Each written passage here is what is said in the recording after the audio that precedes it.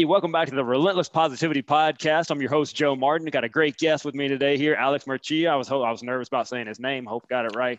I think it's because he's much bigger than me, so I had to get it right. So we're going to go into some stuff right now. He's kind of like a Renaissance man. So I'm going to tell you, I'm just going to start off. I'm just going to run the list, and you tell me what I left out. So I'm going to start with that. So AP history teacher, musician, in a band, as well as teaching other people how to play, level 3 CrossFit coach. There's 4 levels. He's almost got them all. So that's a ton of them. He's a strong man, ordained minister, podcaster, amateur cooking show host, and he's also a dad and a husband. So what else did I leave out, man? I'm pretty sure there's some stuff on there. Motorcycle really rider. You're a fan of motorcycles, right? Yeah. Yeah, I like riding motorcycles. I like reading, spending time with the family. Pretty much anything. I like finding stuff that I'm not good at and then trying to at least become mediocre. Yeah. I was named correctly. I'm really average at a lot of stuff, man. So yeah. That's good. So that takes guts, man, to try something you're terrible at and actually go after it. That's a lot of people are not willing to do that. So that's cool you do that. So let's talk about this. We talked about an AP history teacher. Let's talk about your journey. How did you become a teacher? Did you always think you wanted to be a teacher? Or how did that process start? Man, this is just something that it just happened. I was in school, started off in business, and after that kind of started going through, I didn't really like the whole business model stuff about just, do what you have to do to maximize profit, and just the idea behind it really didn't sit well with me. So decided to switch over majors, and during this time my mom had passed also, so I was kind of struggling what I needed to do then. I'm early 20s, so then I decided to shift over to education, taking care of my dad at the time after that happened, and then just kind of stayed in school for a little bit, got the bachelor's degree, put in my job applications, couldn't get any job yet teaching, went and pursued my master's degree. Same thing, got done with my master's, tried to pursue to get a job. Nobody was hiring. First question they'd always ask me, so what do you coach? And I was like, I don't coach sports. I never really played sports growing up. I was either playing cello in orchestra or I was in high school band. So then after that, I started off, I was planned on working towards my PhD. So I got about, 18 credit hours into my PhD. Finally got the phone call. I figured, hey, you know what? It was towards the end of the 9 weeks. It was at Lee. And I said, might as well go ahead and, pick up this it was just a temporary job. So I was like, go ahead and pick it up, get a little bit of income in happening, and then pick up on school again in the fall. So I worked with my professors because it was halfway through the semester. Ended up getting back, finished up that semester at UNA with my courses kind of remotely since I was working. Then I got a job interview with, long story short, she was my best friend's mom's best friend, who was also my 7th and 8th grade science teacher. And my friend's mom was a 7th and 8th grade English teacher. So me and my buddy would always hang out together, and I was always at his house from 5th grade all the way through high school. So she had known me since I was a kid. And now she's the principal. She sees my name on the list. She calls me up. Hey, what do you want to come in and interview? Yeah, sure, no problem. So I go in, interview, end up getting my foot in the door. And then really wasn't sure if it was something that I was kind of wanting to do, but just kind of fell in love with it over the years. And, now I couldn't see myself doing anything else. It's real rewarding. It's fun. I like building the relationships with the kids, just getting them thinking again. I guess I'm at a point in my career now where, especially with a lot of the AP classes, I like to get them out of the mindset of trying to play the game of school to win the score, and shift their brain to, what did you actually learn today? What's something meaningful that you got out of today's lesson? And then when they start to make the connections, and I overhear conversations that they're having about course material and like how it relates to their life and stuff like that, then that's kind of like a win for me. I bet that's a challenge right there, man. So if you can pull that off, that's amazing, especially nowadays with all the technology and stuff like that. You can get kids thinking outside of the box like that, that's something right there. So Yeah. I talked about, you know, the list of 15 jobs that you have right there at the beginning and things that you do. So I imagine you've picked up some tips on, you know, kind of time management, how you figure out. So how do you fit it all in with all these things you do? You know, it's all fun. So, and, you know, it's like talking to folks that are hooked on video games all the time. You're like, how do you put in all these hours a week playing video games? Because I really don't see anything that I do as work. Like, you know, when I do the CrossFit coaching in the morning and stuff, that's fun for me. You know, I wake up in the morning, I'll get my workout in, I'll go and, you know, coach a great group of folks that are really fun to be around. I look forward to it. Come home, able to have enough time to be able to cook breakfast for the family. We can all have, you know, homemade breakfast in the morning before I head off to work. I got all day, you know, teaching at school to be able to hang out with, you know, all my students and, you know, try to make some differences there. I try to get everything done that I can get done at school as far as like the grading and the planning and stuff like that goes. And then after school, if we have, you know, like if my band's playing that night, then I usually try to squeeze in enough time to be able to head back to the house, get about an hour nap in, be able to get some dinner put together, go out and play with my band, and come home and, you know, do it all again the next day. Wow. So how many hours of sleep you getting per night on average? It all depends. I like to usually get between 7 and 8. I kind of go to bed a little bit early. If we're not playing, then usually 8:30, 9 o'clock. So I hear you. I'm on that same schedule, man. I got yeah. Yeah. So it's nice. And I always tell folks, I mean, naps are so underrated, man. You got to go and you can squeeze in a nap, you know, 30 minutes here, you know, 15 minutes, whatever. That's kind of like the key to being able to keep going strong. I'm a huge believer in naps every Yep. day. I nap every day. If not, something went wrong, man. I'm a big believer. I'm with you on that. And they're powerful, especially in a big schedule like that, like what you got. So you mentioned your band. What's the name of your band? Long story short behind the name, me and my buddy Preston have been playing together for years, you know, well over a decade. And we had a guy that we were playing with, and he couldn't make it one evening for a gig. So me and him were talking. It was like, hey, you know, well, you know any drummers that could play? So we called one of our buddies named Rob Buck. And the joke was like, well, hey, you know, Rob's playing with us tonight. So I guess, you know, we're not, you know, out of luck. I was like, we got Buck. So let's tell them that our name's Bucked Up because we got Rob Buck. And it was just kind of like a laugh, you know, because here's Rob Buck and we're Bucked Up. And then so we played and it went over great. This is the first time we'd ever played together. We didn't even practice. So then we played and went over great at the establishment. Hey, you know, can we get y'all back here again? And we're like, well, I mean, yeah, sure, you know, no problem. So then we booked a bunch under Bucked Up, and then, you know, next thing you know, 9-10 years later, we're playing everywhere under Bucked Up. So that's kind of how we got that name. It's because of our drummer. Yeah, hey man, I'm good at naming stuff too. So I named my business Joe Martin Fitness because my name is Joe Martin and I do fitness. So I get you, man. Names are important. Perfect. Yeah. So what kind of music do you guys play? Literally everything. I got you. We kind of had the mindset going into it that we weren't just going to be a particular style or genre, but we were going to play songs that are fun for us, songs that we like to listen to, and songs that are fun for us to play. Because, you know, we'd all been in bands before where they were trying to, you know, select songs based off of, you know, what the crowd likes and what everybody requests or whatnot. And that's what they're going to learn. So there's always like the songs that you just hate playing and hate singing. And, you know, when we kind of got together, it was like, look, I don't want to play any songs that aren't fun for me. And that's kind of the mentality that we all had coming into it. So with that being said, we do some Metallica. We do some Garth Brooks. We do some Hank. We do some Pantera. We do Pink Floyd. We do some Joe Satriani. We do Joe Walsh. We do, you know, just pretty much a little bit of everything. Everything from, you know, we do a couple jazz tunes, a couple blues tunes. Christmas time, we'll do some like finger picking style type of, you know, Christmas songs and whatnot. But everything that we play, you know, I think we play it pretty well. And I have a good time playing, and the crowd seems to like it. When you go from playing, you know, Master of Puppets into playing Family Tradition, and the crowd's still equally going crazy between the two because, you know, they know we're having a fun time, and we kind of like project that energy out as well. Yeah. So one of the coolest things I've seen you do is your one-man band. So tell people about how you do the Sugar Hill Gang all by yourself.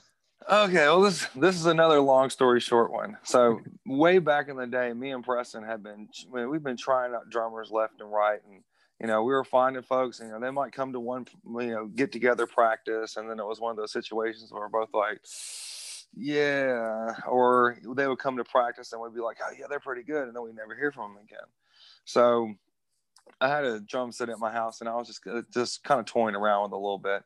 So I was kind of joking with him one day. I was like, man, you know what? I bet if we got some kind of simple songs to play, then I could figure out a way to be able to do a drum beat and then tap a simple bass line with it.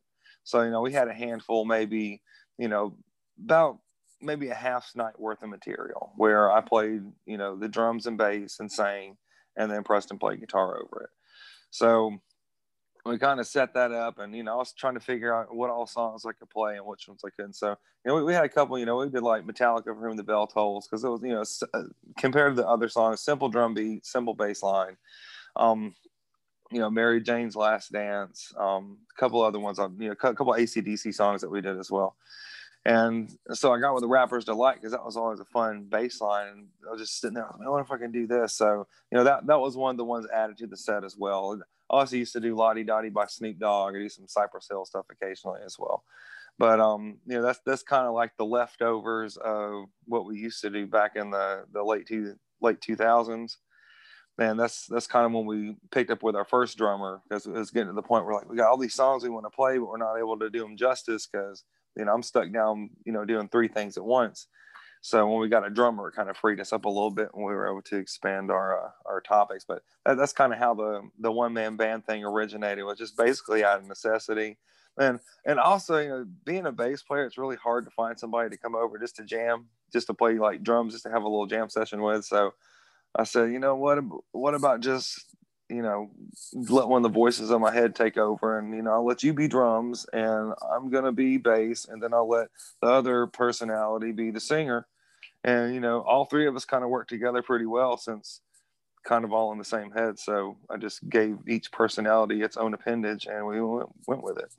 It's impressive, man. There's a lot going on there. It's impressive to see. So do you guys have any gigs coming up? Does Bucked Up have any gigs coming up? Did you guys? Yeah, man, I don't know what happens. We'll go from like December, we're looking at our calendar for the next year, and we're like, okay, we're open next year.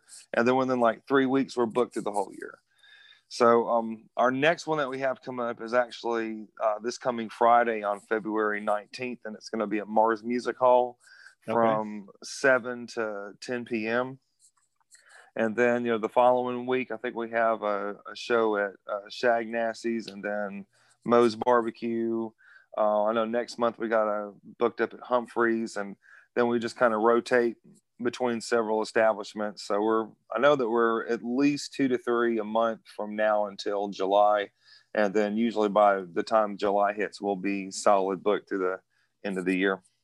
What's the best place to Facebook page? What's the best place to follow you guys? Yeah, we have a Facebook page that we keep updated pretty regularly with our gigs. If you just do Bucked Up with apostrophe, no E, B-U-C-K apostrophe D up, then you'll be able to find it. You'll find a picture. Yeah, and I'll link that in the show notes as well, so they can just click on it. But yeah, so that's the best place probably to follow upcoming gigs and all that good stuff. Yeah, we stay pretty up to date on posting events and stuff like that. Okay.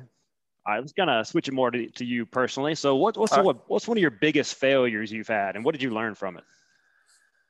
Oh man, let me think. That's just one thing that kind of comes up. I don't really see anything as being failures. I see it as being obstacles.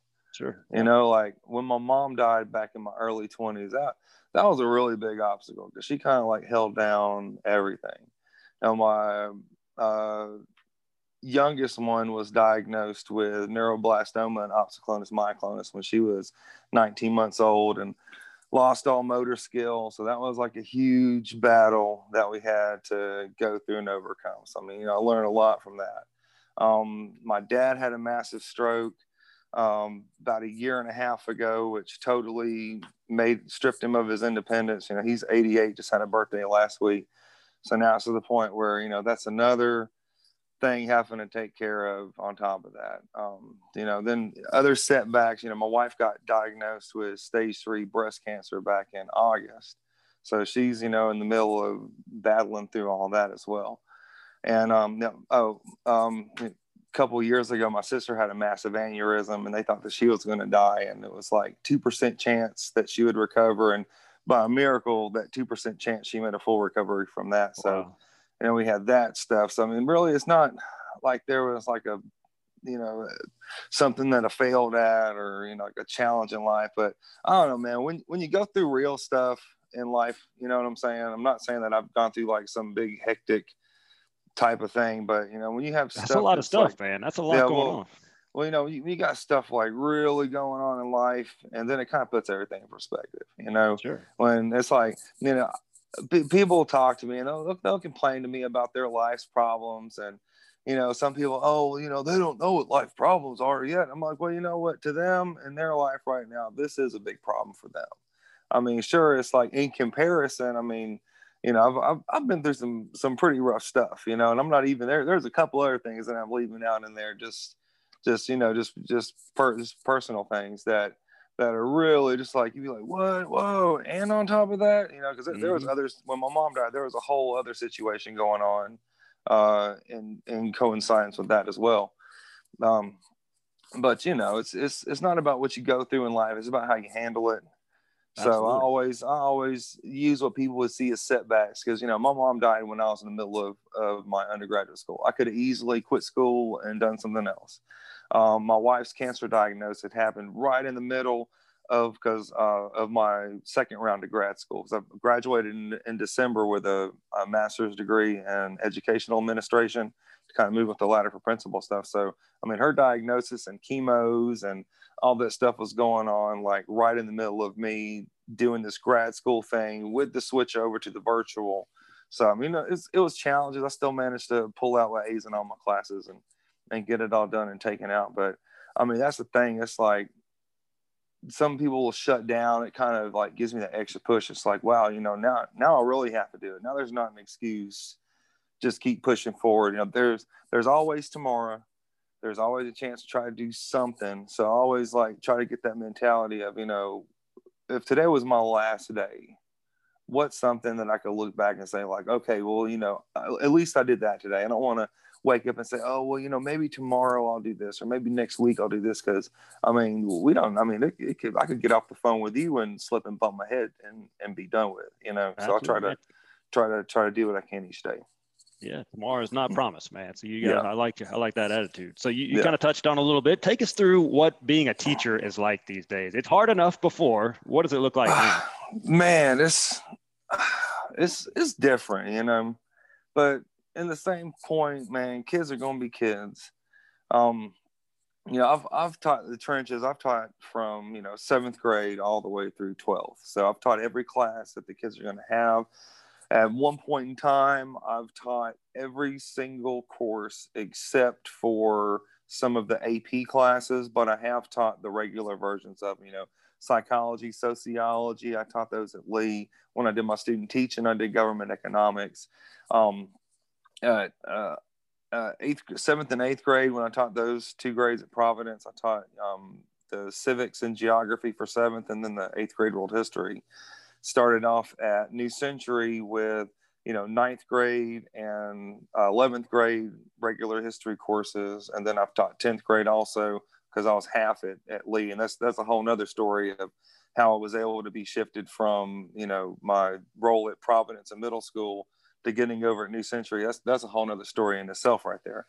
But after I ended up getting over there, slowly started getting to the AP programs, building up from those. So I got my AP Human Geography, which is that's my favorite all-time course. AP World History and AP Euro. So teaching today, like with everything that's going on, it's one of these situations where in a normal year, I'd be doing things a lot differently. I really try to, like I was telling you at the beginning, shift the thinking of the kids from what do I have to know for the test? What do you want me to write down on the paper? To, hey, look at this really cool article that I found, or hey, me and my friend were having a discussion on this, and we were wondering how it relates to what we're learning in class. The AP Human Geography class that I teach is for freshmen, and it literally covers everything. I mean, it's everything from, cultural aspects of what type of food do you eat, the language you speak, the music you listen to, the clothes you wear, to map reading, to why cities are set up the way they do. Why do they choose to build this new neighborhood over here? When they put a new road through, what considerations do they use? To, what type of foods, how our types of foods produced, what types of countries produce what types of food, and how does that influence what they eat. What's the difference between GMO and non-GMO? What does fresh farmed fish versus wild caught fish, like what's actually the difference? What's the real difference between cage free eggs and the ones that you just get that are the regular ones? So it's literally a little bit of everything about humans and their contribution in industry and factories, what they produce, how it's shipped from place to place. I mean, anything you can possibly think about, you can connect to the class. So Wow. Trying to get the kids' brains to shift from what do I have to know to, wow, this is something interesting. I was playing Legend of Zelda Breath of the Wild, and I was thinking about how the GPS stuff we were talking about with, remote sense data and ground truthing and stuff is something that, I didn't even realize that I was doing on Breath of the Wild when I'm setting my pin drop markers, trying to figure out where my important locations are for when I go back. And I'm like, yeah, that's where we're getting the connection to the old knowledge. But with the pandemic thing comes in, the hardest part is trying to make the connections with the kids, because I can't do as an effective job, I feel, if I can't get to know my students. I like to get to know their interests. What type of music do you listen to? What type of family do you come from? What type of stuff do you do for your entertainment? Because then I can kind of curtail the lessons towards their interests. So they think we're just having random conversations about stuff, when in all actuality, we're covering core standards. They're doing research and stuff and learning about different standards that relate to the course without even knowing that they're doing it. So, like, just for me as an educator, not being able to make that really personal connection with the kids is a little more challenging. And then seeing them, the types of hardships they're suffering on their ends. I mean, I can just tell, man, some days the kids are like, not want to have their cameras cut on. I mean, I'm totally cool with that when I do my lessons. Like, if you don't have your camera cut on, like, dude, I understand, man. Don't worry about it. But, some of them cut them on. I can just tell if they're bummed out, or just like responses that they're given, or it might be 2-3 weeks before you hear from a kid. And then they send in this long email about how they're just like depressed and, feeling all sad and alone and stuff like that. And, that's the stuff right there that I really wish there was more that I could do for them in that aspect. But, the competition with technology and stuff like that is, that's kind of a double discussion right there. Because, number one, if you're adapting your methods to today's kids, then it's really not that much more difficult than it would have been, years ago. But if you're still set in with the same methods that worked, 30, 40 years ago, and not kind of adopting them to the kids, then that's kind of where we get the problems. And I always try to stay like on top of stuff. I mean, I still like playing video games. So, I'm able to connect with a lot of the kids on that. I have a huge variety of music that I listen to. So when the kids suggest like, songs and music that they listen to, I'll learn them. I'll listen to them. I'll sit there and kind of incorporate the lyrics of their favorite songs into lessons as well, but not to the point to where they know that's what I'm doing. But if I can find a point in the lesson where I'm explaining something, and then there's like a phrase of a song that I'll throw in like a phrase, I'll see their eyes like peek up and they're like, did you just quote that one song? I'm like, what are you talking about? I'm just teaching this lesson. They're like, no, I'm pretty sure that you quoted like a whole verse from that one song. I'm like, no, well, I'm glad you're paying attention, but, and then we'll kind of move on from that. But I don't know, man, but like I said, man, it's just the one hardship is trying to make those connections in this digital format that we're doing. But I mean, dude, I love my job teaching. I really don't even want to go into administration, like, as like one of these like life goals of like, oh, this is what I want to do when I want to be in administration, because admin. It's kind of more one of those like, I feel that would be the best next step. I'm trying to get as good as I can get, at least in my own eyes, and then try to share some of that with my teachers. And being blessed to have administrative staff that is all about being there for the teachers and supporting the teachers. I mean, like, I've never had a pair of administration that I've worked for like I have now that are so supportive. And I mean, they will go out of their way to make sure that the teachers at the school are successful. And that rolls over, because when you support the teachers, then the teachers will go and support the students. But I've also been in the gotcha environment before, where you would have, one of the admins like trying to sneak around the corner to pop in with the clipboard as soon as, the children started getting unruly, writing stuff down really fast and like looking at you like, gotcha. And, it puts you in a real, bad place just professionally. And then the kids see it, and they're not treating the adults with as much respect anymore, because they see, your boss is talking down to you in front of them. Now they're going to start talking down. And then it's just a whole chain reaction that loses that credibility and support network. So I'm a real advocate from, top down leadership, but you have to treat your employees the way that you want your employees to treat, the other folks around them. So that's something that I've learned over the past few years with my current administration. So hopefully when it's my time to take the reins, because it's not something I'm rushing, I'm not, begging and searching, but when the time comes and it's right and the opportunity presents itself and I do move into that, then hope to make kind of like a seamless transition to, benefit and, do the best I can with wherever I'm at, if that makes sense. Yeah, absolutely, man. So I'm going to come audit your class. I want to take that human geography class. That sounds awesome. Man, dude, I'm telling you, man, that's what I tell the kids every year when they come in. I'm like, by halfway through this class, your parents are going to be super excited about your projects. They're going to want to help you. They're going to, want to talk to you about this stuff. And the only problem that happens is the kids being freshmen. I mean, like, I get it, dude. Like, you're, 13, 14, you don't care about world stuff yet. It really doesn't matter. But I don't know what it is, like when you get to that like 18, 19-year-old age, when that curiosity really starts going into overdrive, and all of a sudden it's like you're sitting around watching History Channel documentaries and doing all these types of like, research stuff, and watching all like the food documentaries, and, there's the whole little series and stuff they got on like Netflix or whatnot. And then all of a sudden you realize like, wow, this is all the stuff that we were talking about in AP Human Geography class. So I always get kids that'll either after graduation or even like seniors and stuff, they'll come and be like, wow, man, they're doing that one. Like, I thought that was the most boring stuff when we were doing it, but looking back, that was so much fun. And then they're sitting there telling the freshmen like detail by detail of all these really huge projects they did, which is like making me happy, because like you actually remembered something what you did in school. And that's another really big thing is, meaning and purpose.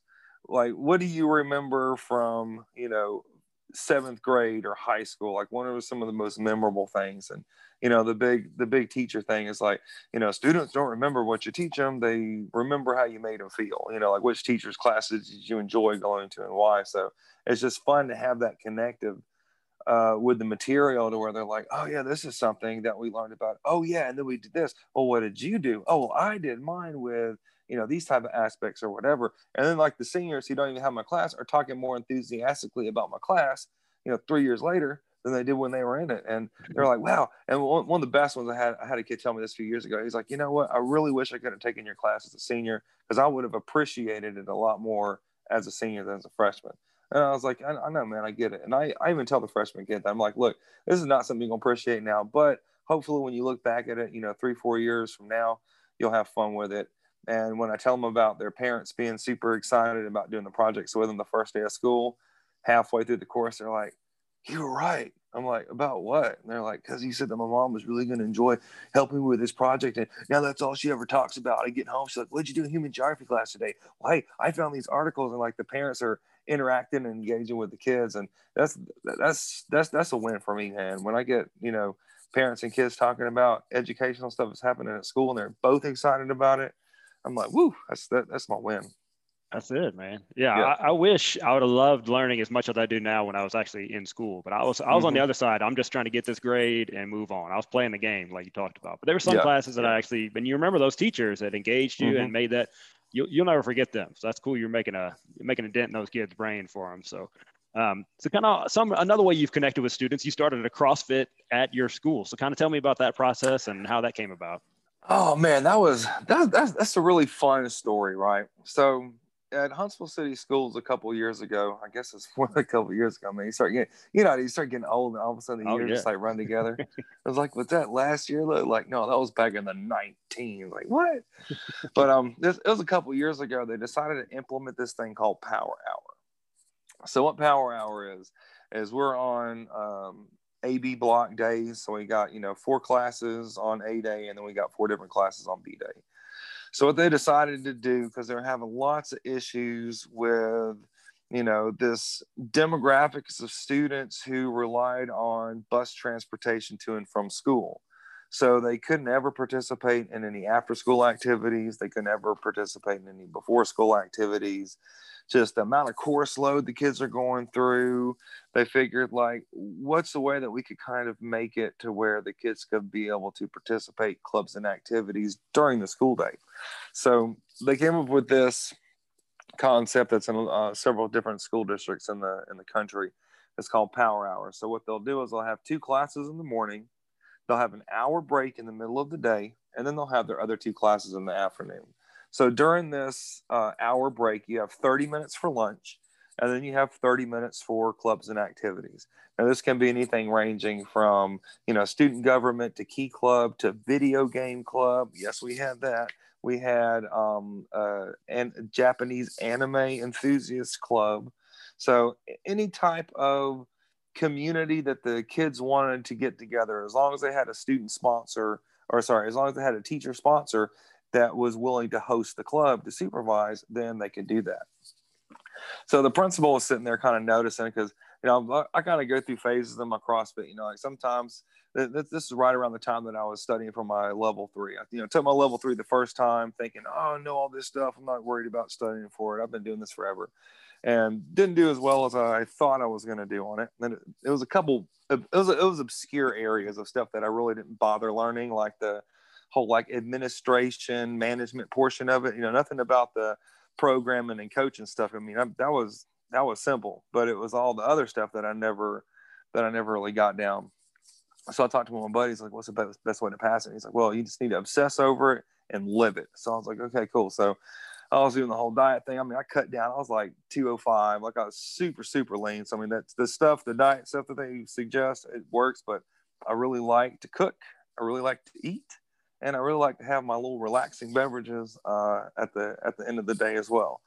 And you can't really have both, But anyways, so the principal comes to me. She's like, hey, what would you think about doing a CrossFit club here? Because we've had a couple of the kids that have been asking about some type of exercise, something.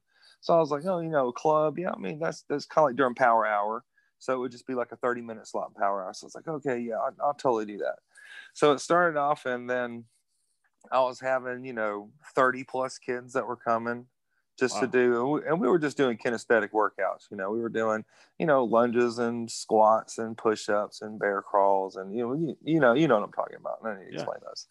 So we would go through those, and every Friday we'd have that 30-minute little stint. I come in, get the kids kind of warmed up. I had some ones that were really enthusiastic about it, that I was able to kind of start mentoring to kind of help coach, because just from a coaching standpoint, when you have 30 plus kids, it's really hard to be able to coach 30 plus kids. And that was my big thing, was safety first, and we need to get everybody mechanically moving good. So that's another reason we didn't do any weighted movements or anything where they could get injured.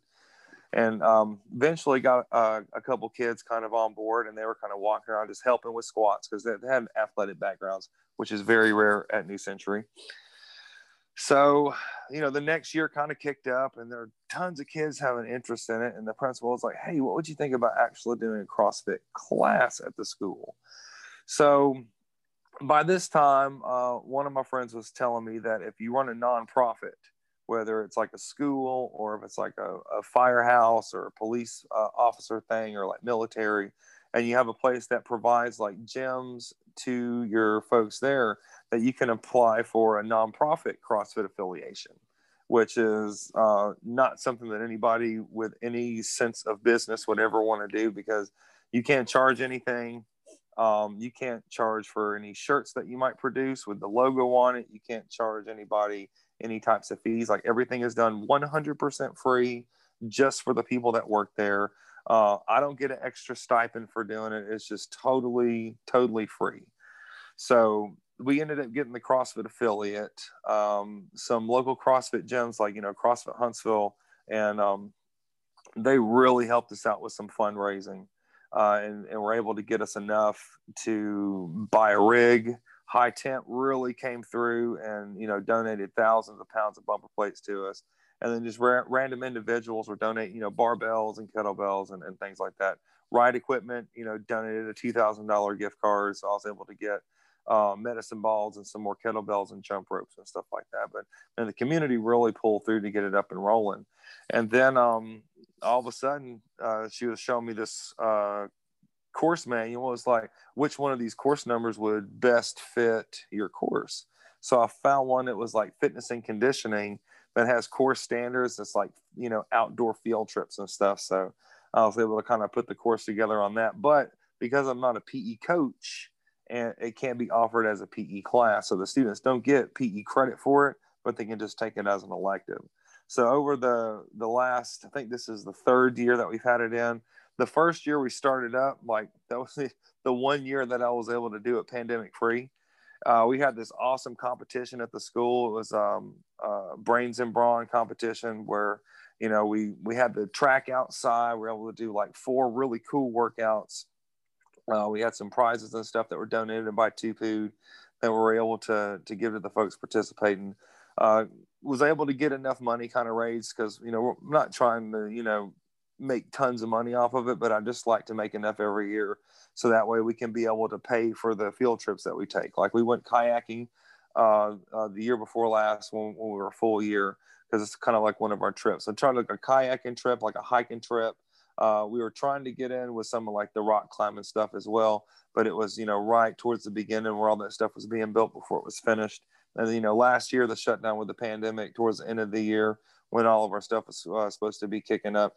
And, who knows what this year is going to hold in store for us. But it just seemed to be really good for the kids, seeing them get excited, seeing them actually, progress throughout the year. These like small, sit in front of the video games all the time, all about the computer stuff, never athletic, never picked. Now all of a sudden, they're learning that body kinesthetic awareness point. Because these are like super smart kids, but some of them, when it comes to that body kinesthetic awareness, it's just really not good. And it kind of humbles them a little bit because, when they make fun of the kids that aren't as academically gifted as they are, they can kind of see like, well, everybody's got their strengths and weaknesses. But then at the same time, through my leading by example, I like to find things that I'm not good at and try to get better at them. So let's try to find the things that you're not good at and try to get better at them. It's like you're not good at, retaining information. Let's figure out ways to make that stick. You're not good at moving your body through space and body awareness. Let's try to work on that a little bit so we can get you a little bit better. But the kids love it. They see the progress that these kids are making in the course. Folks are always, hey, can I take that class next year? Yeah, sure. I try to limit it. I don't want it to be a massively huge class. I like to limit it to maybe 10 to 15 students, and 15 being on the big side. But I like it to be 10 kind of selected that I can really work with, that I think the class is going to benefit them the most. I don't want to work with, because that's usually like how all like the superstar wannabe coaches are. Like they want to take the collegiate athlete and take the collegiate athlete to the next level. So they're like the top man. Give me the smallest, the weakest, the most uncoordinated kid. Those are the ones that I want to work with. Those are the ones that at the end of the day, when I see them walking down the hallways and their friends are like, wow, I remember when you used to be the small one of the group and now you're all big. And like, they're just like grinning from ear to ear, knowing that, years worth of hard work they put in is starting to show out, and people are starting to notice, that confidence, seeing them walk down the hallway with their head up in the air and, their shoulders back, and just that whole different idea. I see them smiling. I see them talking. I see them interacting with other students when beforehand, there wasn't there wasn't nothing going on. You know, they was walking with their head down, all keeping to themselves, and just seeing that you know, personality change, not necessarily the physical, but the personality change associated with it is one of my favorite parts about that CrossFit program at school, because that's what keeps me wanting to do it again the next year, and that's my motivation. Very cool, man. So you mentioned before in high school you were playing the cello, you're in the band. How does that guy become the super weightlifting guy that you are today? What were you always into weights back then, or just something you fell into later? Man, you know, I've always been one of the strongest ones in my class. Just like ever since I was little, I was always like the little fat butterball kid that was like, "Hey, watch this! Watch me pick up this rock! Hey, watch this!" And I'm like, you know, picking up the rock and picking up my friends, and you know, always like lifting everything that I could to show how strong I was. It's like preschool type of stuff, you know. I was the kid out in the preschool playground, like picking up the tricycles over my head and like picking up all the stuff off the ground or whatnot. And then, you know, playing cello and stuff like that, because I started playing cello when I was like really young. I was, you know, in 7th grade, I went to this, you know, training camp at the University of Alabama, and I was like the youngest one there. I was like the only non-college kid there. So my mom was a classical opera singer and also a classical pianist that, you know, toured Europe when she was a teenager, and, you know, sang on the radio from the time she was 5. So she was a phenomenal musician as well. And she was always nervous about me, you know, playing sports and getting hurt, because, you know, if something happened to my hands and I broke fingers and I wasn't able to play cello again, like how's it going to affect the rest of my musical career? So when high school kicked up, they didn't have any type of orchestras at Huntsville High for real. So learned how to play trombone in 3 weeks. It took me like 3 weeks to learn how to play trombone and read music on that. Auditioned for the band, got in high school band, you know, played trombone, played baritone, played tuba, you know, through high school. And then, you know, kind of picked up the bass guitar in high school a little bit because a couple of my friends are wanting to do the band thing. And I figured, you know, bass guitar's got 4 strings, cello's got 4 strings, man, you know, why not? Let me see what I can do. So we started playing that a little bit, and, you know, had a little hiatus spurt in my early 20s, and then kind of reconnected with music after my mom passed, and just kind of took it from there. So, you know, the music aspect's always been a part of it. The weightlifting stuff is, I mean, I've always kind of had a gym membership. I mean, if you're an old school Huntsville person like I am, you know, born and raised here, one of my first gym memberships was Gold's Gym at Heart of Huntsville Mall. And just to show you how old I am, that was back when the entrance, you had to go into the mall to go into the Gold's Gym. Mm-hmm. That was before they switched it over to the outside entrance. So, you know, I'm old if I remember That's old that. school. Yeah. Yeah. So man, dude, I was so happy to get that Gold's Gym membership. I think I was 15 when I got it. And so, you know, that was one of those like, ooh, when I get my car, then I can go. So, but, you know, I was a kid too. I was just doing little Globo stuff, but I was kind of in and out there forever. And then, you know, Gold's Gym shut down and sent the memberships out to, you know, scattering them about. Some I got picked up by 24/7 when they were on Winchester. So, you know, just worked out there and gradually kind of got introduced to CrossFit. One of my buddies, Robert Norman, he was kind of dabbling in CrossFit a little bit. He's like, hey, man, because we used to work out together a lot. And he's like, hey, man, you got to try this stuff with me. So I was like, okay. So, you know, me and him started doing it. And it was one of those, like, this is going to supplement the bodybuilding. And then it kind of turned into the bodybuilding stuff got really boring. And it really wasn't that functional, because, like, you throw in some of those functional CrossFit strongman type of movements, and it lets you show you what real strength is and what, you know, what are looks versus function.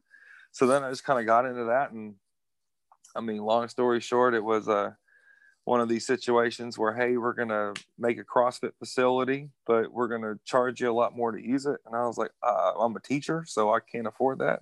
And then they're like, well, hey, why don't you coach a morning class, since you're always here at 4:00 in the morning anyways? I was like, okay, great. So, and that's kind of how the coaching stuff happened, like totally unintentional, like never pursued. I never had this dream of, oh, I'm going to be a level 3 CrossFit coach one day and have my own CrossFit affiliate, the first and only CrossFit affiliate in Alabama, and the only one to my knowledge in the world that is run the way like I run mine, because we do like level 1 preparation where we're learning about, energy pathway systems. We're learning about nutrition. We're learning about CrossFit methodology, putting together training programs on top of the training. To my knowledge, a lot of the high school or CrossFit affiliates that you see are a PE coach that has his L1 that goes and gets his PE class branded as CrossFit. But we actually get into the methodology, and there's reading and, the nutrition aspect of it. The kids are designing diets, they're designing workout programs. We're studying the different levels of Olympic lifting programs, the different types of strongman stuff from, hatch squat programs to Wendler 531 to, the juggernaut stuff that's out there and the 5x5s and, everything in between, just to kind of give them an idea on that. But yeah, man, this never really, it wasn't like one of those, this is my passion and now I finally reached the pinnacle. It was like life just kind of, it says, hey man, this is going to be something else you're going to do. So here you go. And then it just kind of falls in my lap, and I just look at it and say, well, I guess this is where life's taking me now. So let's see where it goes. Yeah. I see a theme in your life where you're just like, all right, that's what I'm doing next. And you just take it to life taking, and then you, like you said, you figure it out. I don't know how to do this yet, but I'll figure it out. So man, that's a great attitude to have. So man, I really appreciate you coming on here. People need to go check you guys out at Bucked Up. Like I said, I'll link that in the show notes. I'm going to audit your class. I'm going to take that human geography class. Yeah, come on. You can check out it. He's got a podcast. You got to check his podcast out. I'll link that as well. Just another way he connects with his students. Man, I really appreciate you coming on here, especially what you're doing for all the kids out there. We need more teachers like you. Oh man, I appreciate it. I just, I do what's fun for me. I wake up every morning and my mindset is I'm going to have fun today. And with whatever I do, hopefully I'm able to help somebody. If not, there's always tomorrow. But I'm going to always give the day 100% and try to learn a little something different. That's it, man. I love it. Well, appreciate it. Thanks again for coming on, man. And I'll talk to you later. Yeah, anytime, man. Appreciate it. Thanks for having me. Yeah. Thank you so much for tuning in to the Relentless Positivity Podcast. I have some awesome news. My book is now available on Amazon. Check it out, Relentless Positivity. And also, if you can rate, review, share this podcast, please help us get the word out to as many people as possible. I'd really appreciate that. Share the podcast, share the positivity. Have an awesome day.